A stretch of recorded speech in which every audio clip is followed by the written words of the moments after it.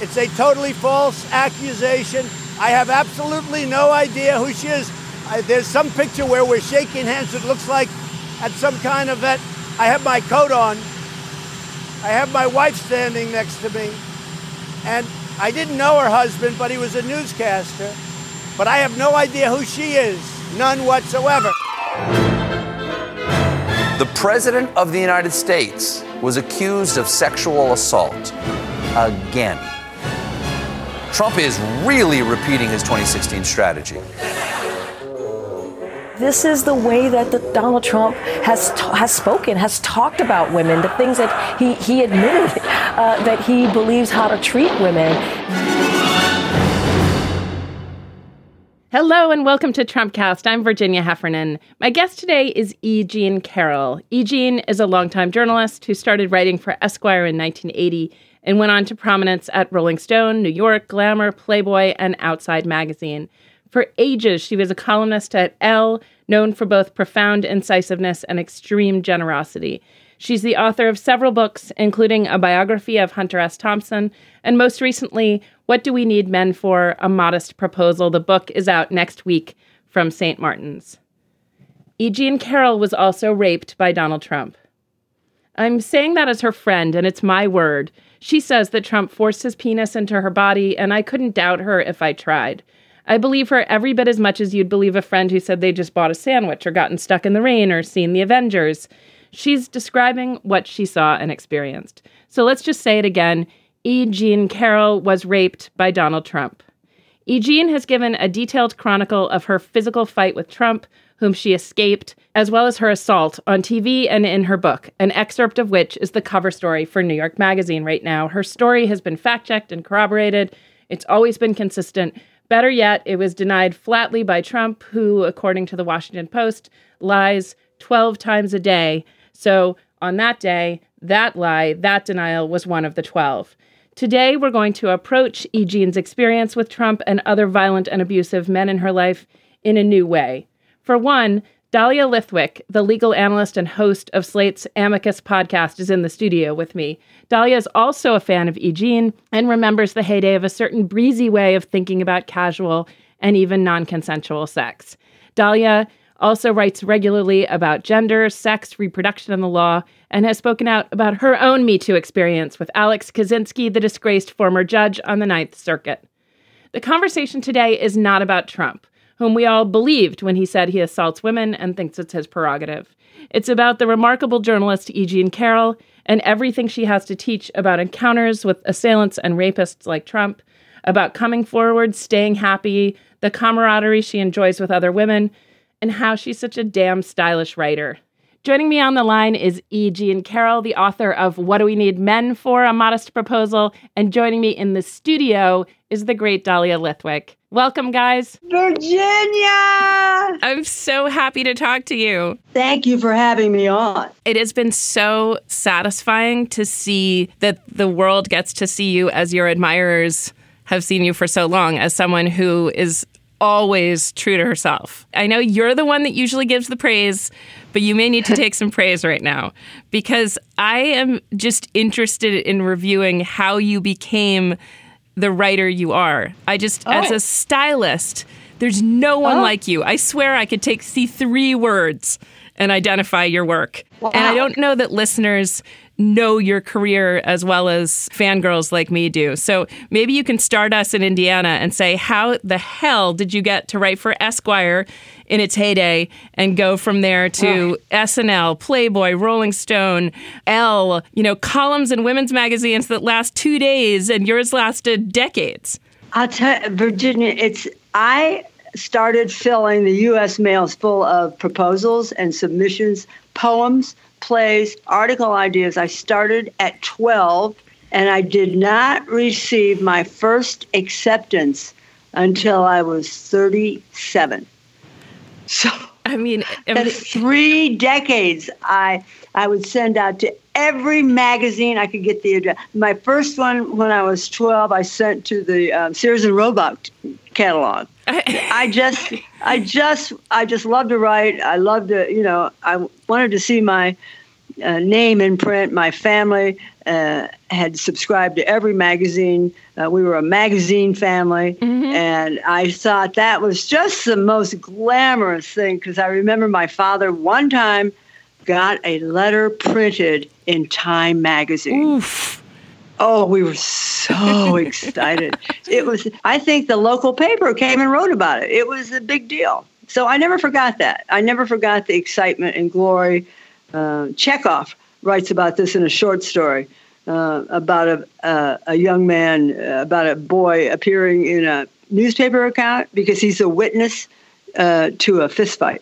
And it made his whole, very exciting. Even that, appearing as a witness, just being part of the public record. Right, yes. Which, if you're from Indiana, my mother had this same set of fantasies, the sort of Sylvia Plath thing that you'd get published in Mademoiselle. Yes. She had it in Appalachia, I had it in New Hampshire, and you had it in Indiana, that, it's really feels terrifying to a young woman, that you're just going to get written out of the story. You're never going to, and you got right with all that tenacity, got right to the sort of epicenter of things. But how did you develop your style? That's what I wonder.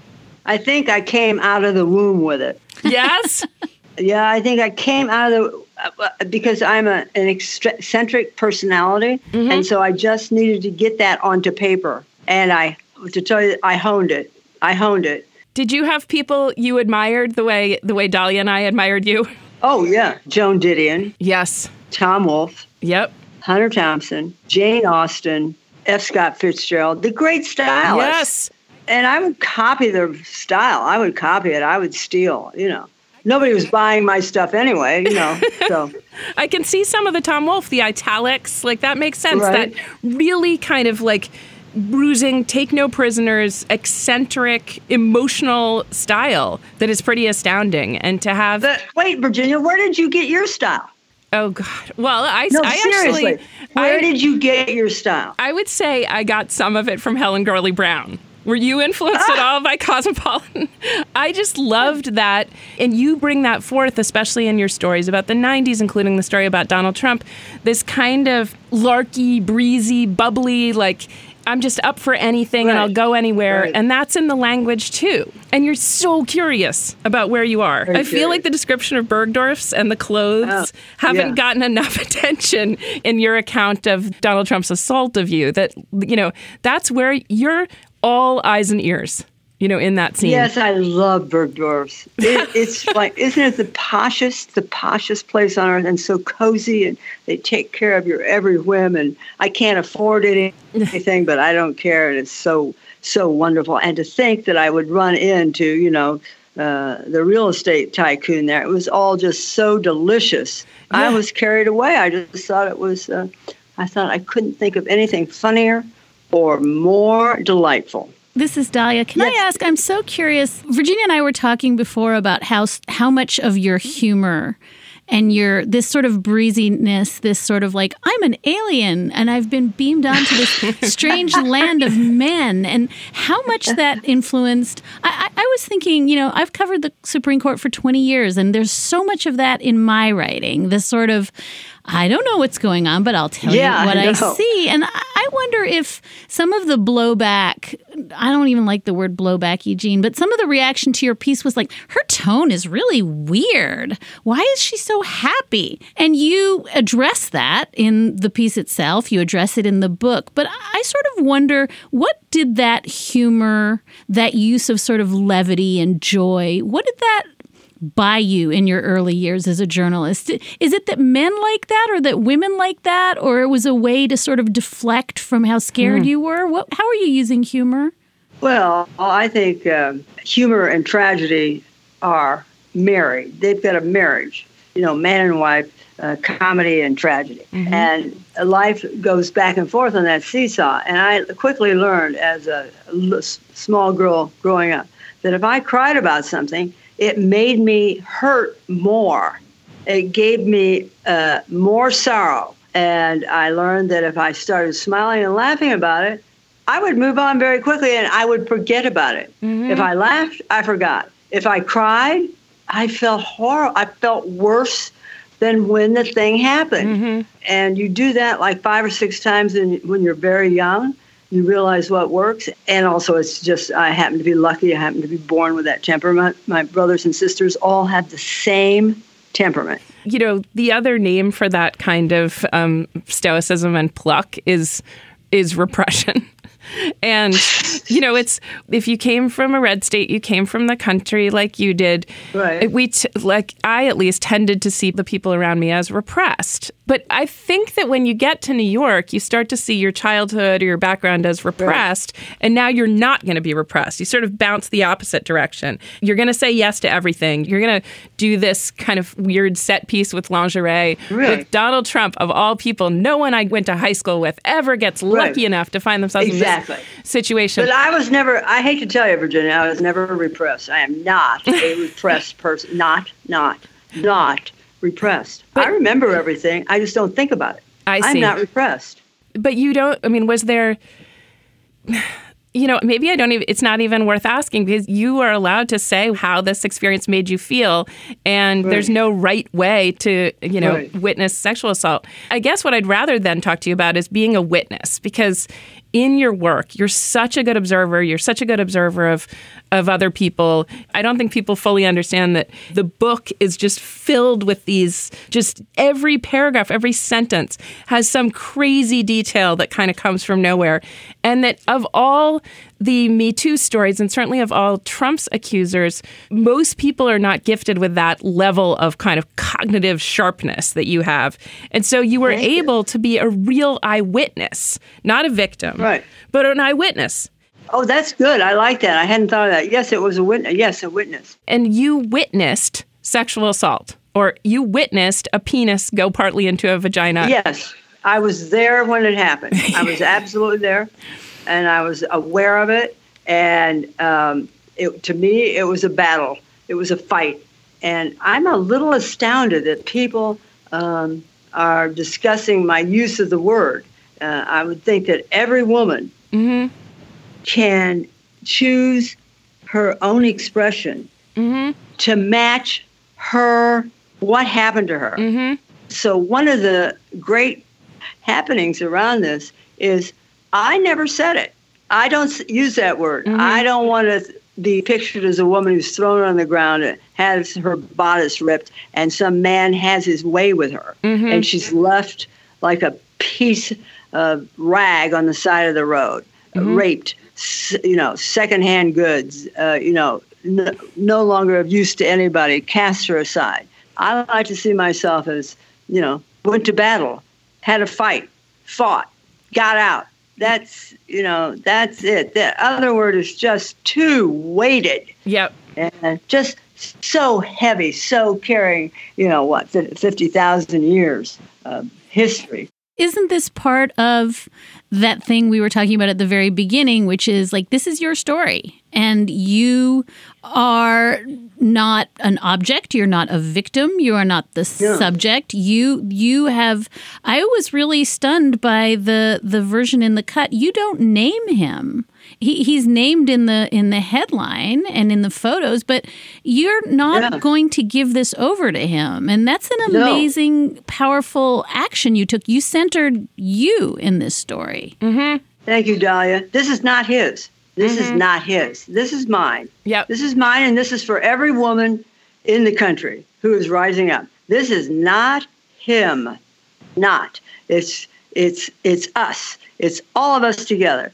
And to feel the buoyant, surging, irrepressible rise when I walk around New York City is just an amazing experience, just amazing. This is not his story, even though he thought this book was about him, apparently. It is not about him. It's about us. When you talk about the sisterhood, Lisa Birnbeck and Carol Martin, your friends, in whom you confided at the time, are now using their names and spoke to the New York Times recently, and they communicate almost as much the same kind of secondary witness, that corroborating your story, as they say in court, but also that sense of solidarity with you. Yes, and to get them to come forward took 5 days. They did not They're private. They did not want to come forward. They only did it at the very end because they thought it would help me. And they always said, E. Jean, whatever you want, we'll do it. It was a struggle for them. And why do you think that is? Because this is, we do have a notorious pussy grabber in the White House. Yes. And I'm sure Lisa and Carol, who are distinguished journalists and New York women themselves, right,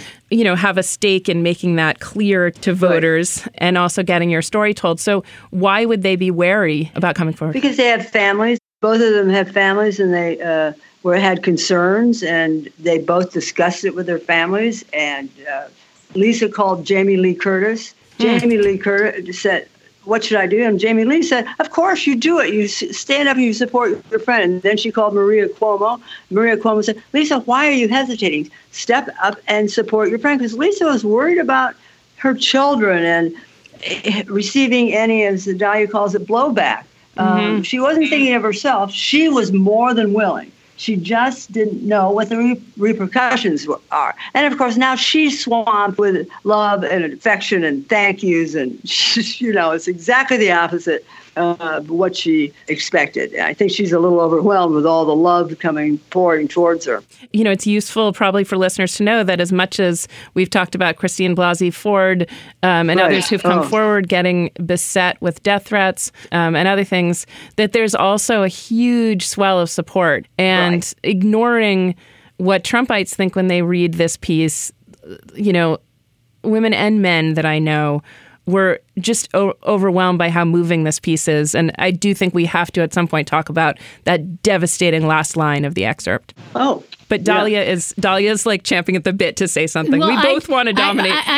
What I want to do is name the book. We haven't done that yet. The book is What Do We Need Men For? A Modest Proposal by E. Jean Carroll, and it's coming out in a week, right? So I want to do that. So next Tuesday. Yes. So I want listeners to run out and buy 12 copies, please. And I want to... Wait a minute, Dahlia, let me ask you. Yes? What do you need men for? A lot of the things you name, moral support, a lot of, I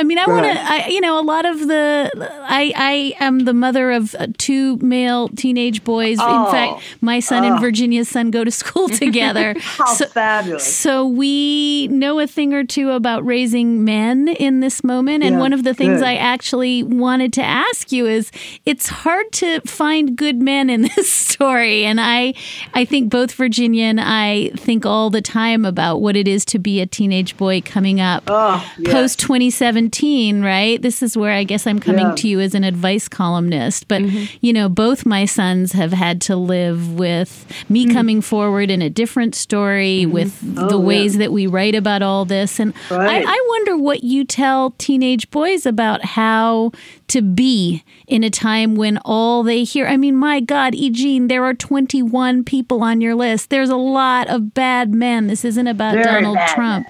How do we give them the message that men aren't all monsters? Well, I want to do away with men entirely. I know that. I just want to get rid of them and then retrain them. And after they've been vaporized. Visit. Yes. Well, you can have your visits 3 times a week. I just think we've got to remove the men for a while and retrain them, and then release them back into captivity. And train them so they stop starting wars and, start putting the toilet seat down. I've just had it up to here with all the horrible things that they're pulling. And so, the two of you know more about teenage boys than I know. I would turn to you for advice. You two are the experts. Definitely. It is, I don't know if you share this view, but it's one thing to talk about men, flesh and blood men with penises. And it's another thing to talk about a sort of ethos of, patriarchy is such an interesting word that I wish it hadn't been devalued. But anyway, talk about patriarchy. Right. And it is possible to see men as victims, too, of the kind of Donald Trumps of the world, who think that, men of less status or swagger who just think, I guess that's how you're supposed to be. Yes, they're suffering too. They're swept up in that. And some of them are the most valiant, wonderful lads and fellows and good chaps. And There's no doubt. But they have to be swept up and put away and retrained, too. I'm sorry. You're going to vaporize them for their mineral content, right? Well, that is, I come up with 5 different plans. So at the end of the book, I have the plan on how to do it. And so, that was the first one. So wouldn't it be nice? Readers should have to stay tuned on this one because you're like the Elizabeth Warren of misandry. You have a plan. I have a plan for that. I just love that you use that word, Virginia. I just love it. Can I ask, when you talked to Lisa about her article in New York Magazine, did you go back and look at that article? It's got the photo of Donald Trump sitting at... yes, it's a great photo! Unbelievable. So we should describe it for listeners. It's him with his daughter, his very young daughter, sitting on his lap with some dubious parrots engaging in dubious stone. What did you think of that? I'm just wondering at the time what you thought when you saw that photo. No, Lisa just found that a couple of days ago. Just found it. She found it like Friday. Yeah, she couldn't find it. She couldn't remember the date. She couldn't remember anything about it. She finally located it. And, he called her constantly or, every couple of months, and he got her down there. And she has some very funny stories to say about it. And yes, it's the in and out of Lisa Birnbach and Carol Martin in the 80s and 90s of New York media. And when I mean media, I don't mean social media. I mean like New York Magazine, Vanity Fair Magazine, the New York Times. We were all interconnected, and it was brilliant. We were pretty much bowled over when she found it. So her piece, and like lots of other people in New York at the time, took the attitude that he's clownish, lit it all for comedy, like you said, not tragedy. Yeah. She didn't want to talk. She didn't talk about the Central Park Five. She didn't talk about the racism. That was just not in the days of Spy Magazine and his prominence in the New York Post and Ivana. It just, he seemed like a big clowny J.R. Ewing of New York. But that's great. Right? Yeah, J.R. Ewing, he's perfect, yeah. And I'm not going to even explain that reference because we're among friends. And, looking back, I think some journalists who covered him in those times have felt regret that he was given such a pass on particularly, the corruption in business or the mafia ties or the money laundering. Or the narcissism and the ego and the self-promotion and the racism, which was there all along. And then also the, pussy grabbing. And do you have any regrets? Do you have any regrets, even in the telling of this piece right now, that there's an absence of moral seriousness from the way that we talked about him all along? No, because we didn't know. And he was quite a good fellow back in the 90s. He would walk around New York greeting he was like Falstaff. Or he was hail fellow, well met. Anywhere he went, people would say, "Hey, Donald," and he'd always greet them, have a word with them, and make jokes. He was not so full of himself. He was interested in other people. He just really was fun to see, fun to run up against, or wherever. And he was everywhere. If you look at Sex and the City, they portrayed him as like the king of New York. He was just a very masculine, very good looking. Everybody forgets. Well, you say that. You talk about how handsome he was. One of the parts of the piece is arresting is that you talk about how good looking he is. And a lot of us are like, what now? Say that again. But he was. Yeah. He was a golden boy. And it oozed out of every pore of his body. The charisma was poured off like a normal man. This is so gratifying because, the whole thing of no one would admit to having voted for Nixon after his resignation. I used to ask my parents all the time, tell me about Nixon, because Nixon always just looked like Nixon to me, like a bad person who was horrible, and at first glance you would know it. My dad always said he had a certain oleaginous charm. It's almost like... That's right. That's a good description. description. Right? Like margarine. Yeah. But maybe, there was something, but you were a good reminder that most people found him harmless and even kind of generous, Yes. Big we and didn't gracious. Know. He was broke. He didn't have a dime. He had forced Forbes by swearing to have everybody on the, he had various reporters threatened and fired to make sure that he was listed at $3.5 billion. When in fact, he had, now I'm just saying this is according to the Washington Post in a brilliant article, that he in fact had no money. But he coerced and bullied and threatened his way to get on the Forbes list at 3.5. Mm-hmm. But we didn't know that. We thought he had billions of dollars. So do you think there's an analogy in his self-presentation with women that he came across as, he styled himself as so virile, and then he basically had to rape or pay people to have sex with him? Oh, no, I think he could have pretty much take his pick. Well, he couldn't take his pick with you. I was the wrong woman.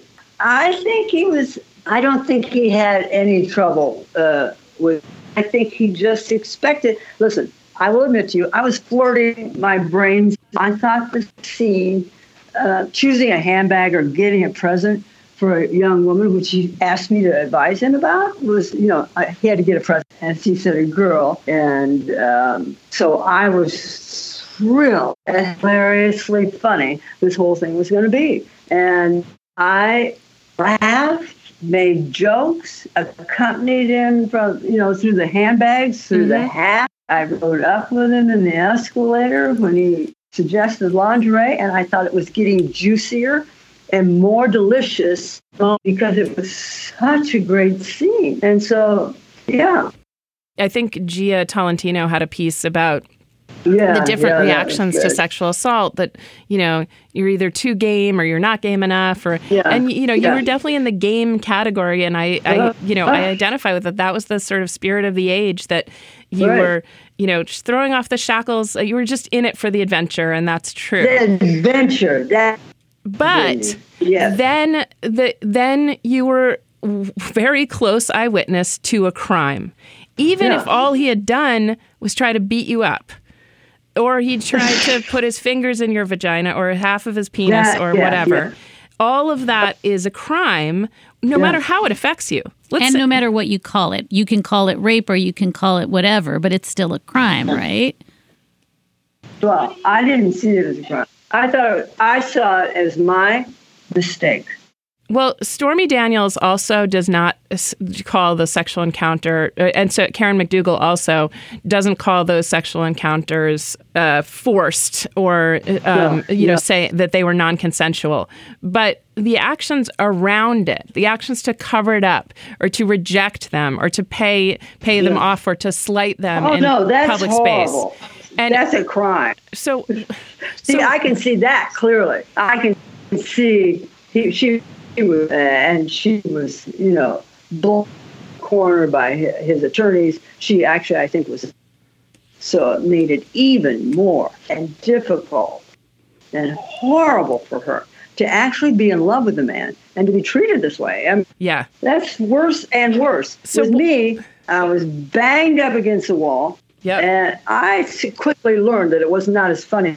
I knew I was in a fight. So, that's when things got not funny. Then I stopped. Yeah. Then I thought, because my idea was to make him put on a bodysuit, this filmy little body. And that left my head. And then I just knew, it was, but even then I didn't think of a crime. I just thought, get the hell out of here, Eugene, you idiot. You know how you guys have both been up rock climbing, and you get caught out on a ledge. You think, how the hell did I get here? Yeah. You just really screwed up. And that's basically my feeling, is the adrenaline poured through. My thing was to get out of it. It wasn't to, call it a word or anything. My thing was to get out of it. So what would you say if if I told you the story or someone wrote into your column for advice, I mean, you've probably been asked this before, but I know that. No, I haven't, actually. Okay. Virginia, you were the first one.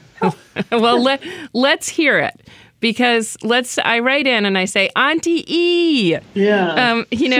I ran into a rich guy in a fancy department store, and he bashed my head up against the wall and put his penis in me, and I had to fight to get away. What should I do? I would say he raped you. He raped you. I want you to go and talk immediately with someone that you trust, and I want you to consider going to the police. Because telling a woman to go to the police can sometimes be another horrible experience for her. I would, tell her to speak with someone she loves and trusts, possibly go to a therapist, and to consider going to the police. And I've actually written, I've published answers that, how to do that. So yes, Virginia, you've nailed me. And that's why I finally came forward. This very thing, I could no longer, because women start, after the Harvey Weinstein story broke in New York by Megan Twohey and Jodi Kantor, the very week, I started to get lots of letters from women asking me, of all people, should they report their bad boss? Should they report their stepson who is molesting their child?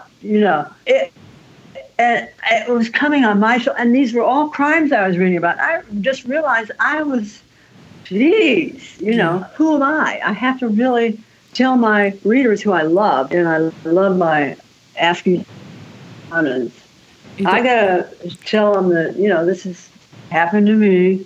I thought it was my fault. I screwed up. I had to come clean. So basically, that was one of the big forces of why I did it. So you have to help us, because we're struggling now, because you're saying, it's my story, I won't call it rape. I fought back. I loved what you said to the Daily. You said every woman gets to choose how she describes it. This is my word. And yet at the same time, you're saying if young Virginia wrote to you, you would say it's a rape. So help us reconcile these two things, because I'm struggling, and I think you're completely right to say that other people should not be judging you on the words you use, but you're also using two words, so I'm confused. Yeah, I'm using them for a woman who writes in. I can tell her, in my opinion, that's rape, but I hate it if people tell me, in their opinion, what happened was rape. Because I see it as a fight. This way I can hold my head up and I can respect myself, because I knew I fought. So it's just my way of taking care of myself. And can I ask one quick follow-up? You are by no means saying that women have to fight in order to. No. So, because I think that's what people out there are mad about, is they think that you're telling young girls, like, you better fight or it's not rape. That's not what you're saying. No. Okay. No, because many women freeze, because that is also, many women scream. That is also something good. Many women are caught unawares by a family member and don't move. I personally have been in that situation where I didn't move as a camp counselor. That was for 2 to 3 weeks, and I never moved. I sat there, and it was fun. At the dinner table, under the table, I didn't move. I understand not moving. So I'm not telling, I'm just saying this is because I was a grown-up at the time. 2 more questions. I mean, just to direct listeners back to What Do We Need Men For? A Modest Proposal by E. Jean Carroll. A Modest Proposal should suggest that there's an element of satire to this. It just let it speak to you, not as a person only who wants documentary evidence about Donald Trump as a sexual assailant, but also as just a reader of a compulsively interesting feminist memoir. Dani Shapiro, whom I hugely admire, says it's the most bitterly funny, fantastically furious book to explode out of the Me Too movement. And it really is. Among other things about the heroine in this book, E. Jean Carroll, You are so athletic. When you talk about fighting back, I just keep thinking, yeah, E. Jean Carroll can fight back because you outrun one of your hideous men at some point. I did. I outran him. And the physical heroism in the book, you're definitely the person that, some women in their 70s often tell millennial women, why didn't you just slap him? And that is, I know. That is one thing. That's one thing your generation, I think, could teach everyone else. It doesn't take jiu-jitsu. It just takes the willingness to, hit the shit out of someone. I am so bad at throwing punches.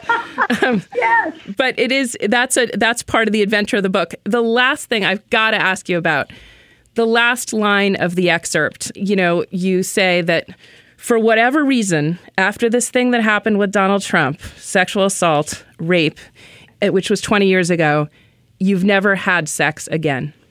No. And I have started to wonder.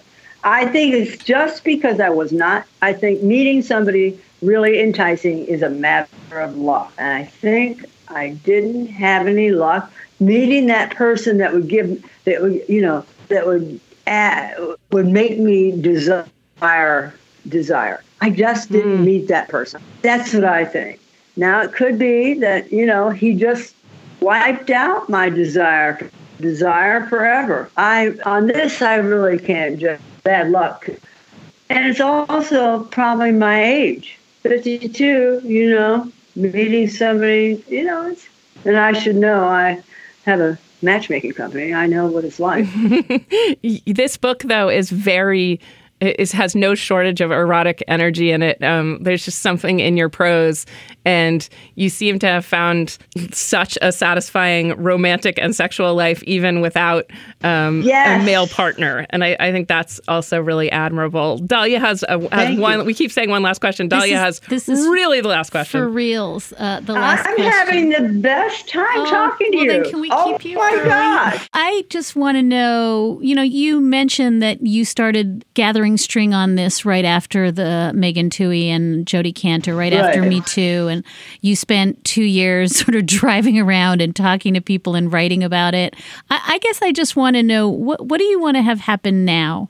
We just talked about the message we don't want 13-year-old girls to get from the book. What do you want to see come out of all this, assuming that the world continues to think this is the 17th most interesting story in the news today, which unfortunately is where we are. What's your dream of how this serves? Oh, man. I just want us to be kinder to one another.